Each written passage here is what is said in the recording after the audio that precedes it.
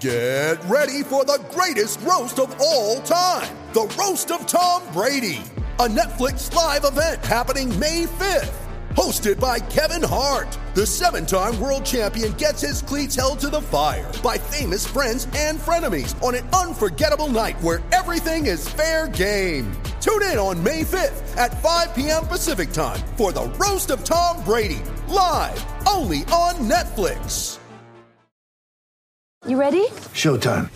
On May 3rd, summer starts with The Fall Guy. What are you doing later? Let's drink a spicy margarita. Make some bad decisions. Yes! Audiences are falling in love with the most entertaining film of the year. Fall Guy. Fall Guy? Fall guy. That's what the poster said.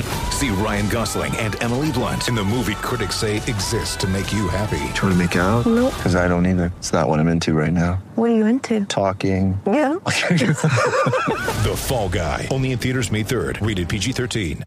And Ricky Ponting is on the line as we talk wines and cricket. I'm going to make it, morning Rick, I'm going to make it my challenge this morning to try and fold in a wine question around every cricket question that I pose to you. Are you up for that? Luck with that. Let's see how you go. Okay. I know that you would step up to the plate and love this challenge. By the way, pontingwines.com.au. First and foremost, when we last spoke last week, you were considering the Washington Freedom job, and now it's been made official. So on that, I do have a wine question, but first up, the reasons behind taking over that job and what you're expecting from it. Oh, look, I've spoken to a lot of people that were involved in that tournament last year. Obviously, last year was the first year that the MLC has operated, and everyone that I've spoken to said just how good it was, how good the standard was. I was obviously played in limited venues last year. I think it looks like with the T20 World Cup now being between the Caribbean and America, that we'll be playing some games in New York as well, basically straight after the T20 World Cup is finished in the States. And a chance to work with a team that's basically run by Cricket New South Wales. So it's a team that's obviously owned by an Indian businessman, but run by Cricket New South Wales. So I'll be working with a lot of familiar people. Cameron White's one of the assistant coaches there, who I played a lot of cricket with, and was someone that I said I'd always like to coach with if that opportunity came around. So lots of positives. And I think, like I said yesterday at the press conference, I think it's just the tip of the iceberg, really, where I think the game will go in the US. So to get involved nice and early in a team that actually made the playoffs last year, hopefully we can go a step further this year. Here's the wine question. Are you planning to then distribute Ponting wines through your new arrangement with Washington Freedom into the US market? I think I'll have to make sure there's plenty on offer over there for the boys at the end of each game. So whether that's me taking a whole lot over myself or trying to find some sort of distribution area in the States is our next step. But no, there's some other things happening within our business. Actually, we've got a really good relationship with Royal Caribbean, the cruise liners, and as part of that relationship, looks like we might be able to open up some avenues into the US and Canada. So plenty of really good stuff happening around the wine at the moment. We've actually got a wine dinner in Hobart tonight. I'm at the airport now on the way to Hobart. We're catching up with some of the growers down in Tasmania over the next couple of days, and some of our customers down there. And we've got a dinner for about 200 people over at Blunston Arena tonight to showcase the wines and sit down and enjoy a nice meal and talk about and drink some wine. Yeah, lovely. Hey, for our listeners too, you can use the code SEN20, as in the number 20, which offers 20% off purchases direct from the winery, pontingwines.com.au. You know what would have been good, Ricky, is after that ODI and the early finish down there at Manuka in Canberra, we were tossing up what else you could do to give the punters, so to speak, some bang for their buck. A little wine festival, little sort of, couple of marquees you could have set up there at the end of that one, because it was over in such a hurry, mate. We could have fit an entire T20 game after that. That's the way sport rolls sometimes, but it's a bummer that it happened against this opposition at this time when ODIs are such a hot topic.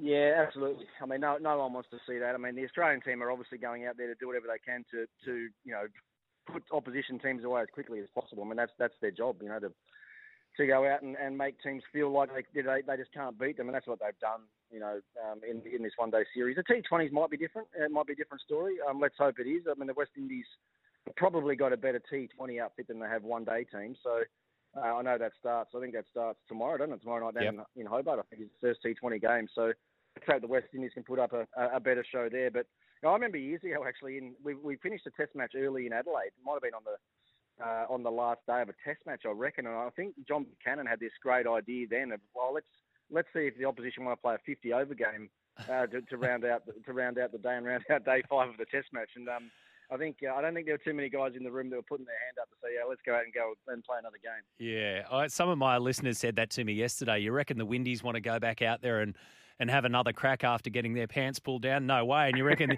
and you're right. You know, the Aussies, as you well know, your job is to win that game, no matter which game it is, as convincingly as possible. So you got your feet up, cracking one open, and ready to rumble. Now, Jake Fraser-McGurk, he's a really interesting character.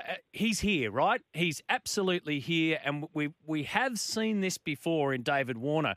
And you've said that maybe it's time to have a look at Jake Fraser-McGurk and fast-track him into the Australian system, because the more time he's got around that system, the better, and clearly he's got the talent and the skill. Just give us your reasonings behind taking a look at somebody like a 21-year-old who can hit him, no doubt, but there are a lot of people that can hit the ball. Why does this guy look special to you? Oh, look, I think he's been talked about for a number of years, Matt, to be honest. He burst onto the scene here in Victoria, and get much more opportunity after that. So he's sort of moved states this year, moved to South Australia, where he's done some pretty amazing things in Shield cricket and in one-day cricket. I mean, he got that 100 off, was it 28 balls, wasn't it, or something? 29, Tasmania early in the... He's got him 29 balls, earlier in the season. I just saw a headline there. He's opening the batting today, it looks like, as well, for South Australia in their one-day encounter. So... Look, I just think that sort of talent doesn't come around all that often. You know, you can see guys go out and play, you can see guys make runs, but sometimes it's how they do it that really stands out. And some of his Big Bash innings this year were remarkable. I mean, I did a game at Marble Stadium against Brisbane Heat, Renegades Brisbane Heat. I think he hit 7 or 8 sixes in that little cameo that night. That doesn't happen every day. You know, there's...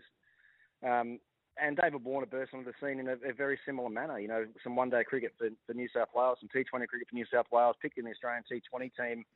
And I was at the other end in his first game against South Africa at the MCG, and he made Dale Steyn and Morne Morcombe, these guys look like they were club bowlers. And that's where his international sort of career started. There were some doubts whether he could, turn himself into a really good Test player, but have a look what he did with that early exposure and getting into the system nice and early. So I can see a very similar path for Jake. And, you could. I sort of said that yesterday, let's fast-track him. But if you look at what they've done, they've probably fast-tracked him anyway. To get him, he was sort of plucked out of nowhere to get into this Australian team. So it's not like I'm saying telling the Australian selectors anything that they don't know. I think they know they've got a highly talented youngster here that could easily play all 3 formats of the game for Australia. But I just think the sooner that you can get these guys into all 3 formats, and I'm talking about Test cricket as well, I think, in 12 months' time, he could find himself in the Test team. So that's the sort of talent I think that he's got, and we'll wait and see how it plays out in the near future. Okay, so the one question on Jake Fraser-McGurk, as one of our listeners, Azza from DY, has pointed out, it's actually a quote from Ben Riggs,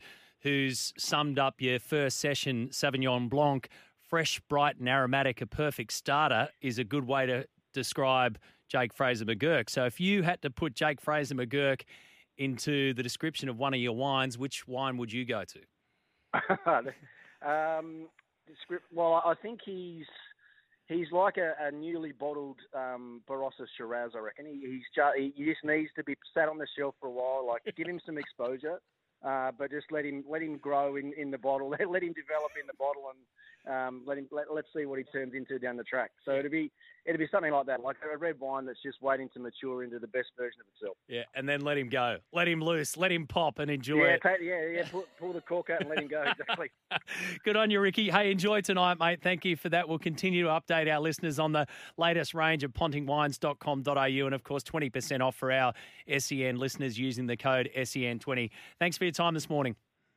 Thanks, Matt. Cheers, buddy. The one and only Ricky Ponting joining us there. 0457 736 736 is my text line.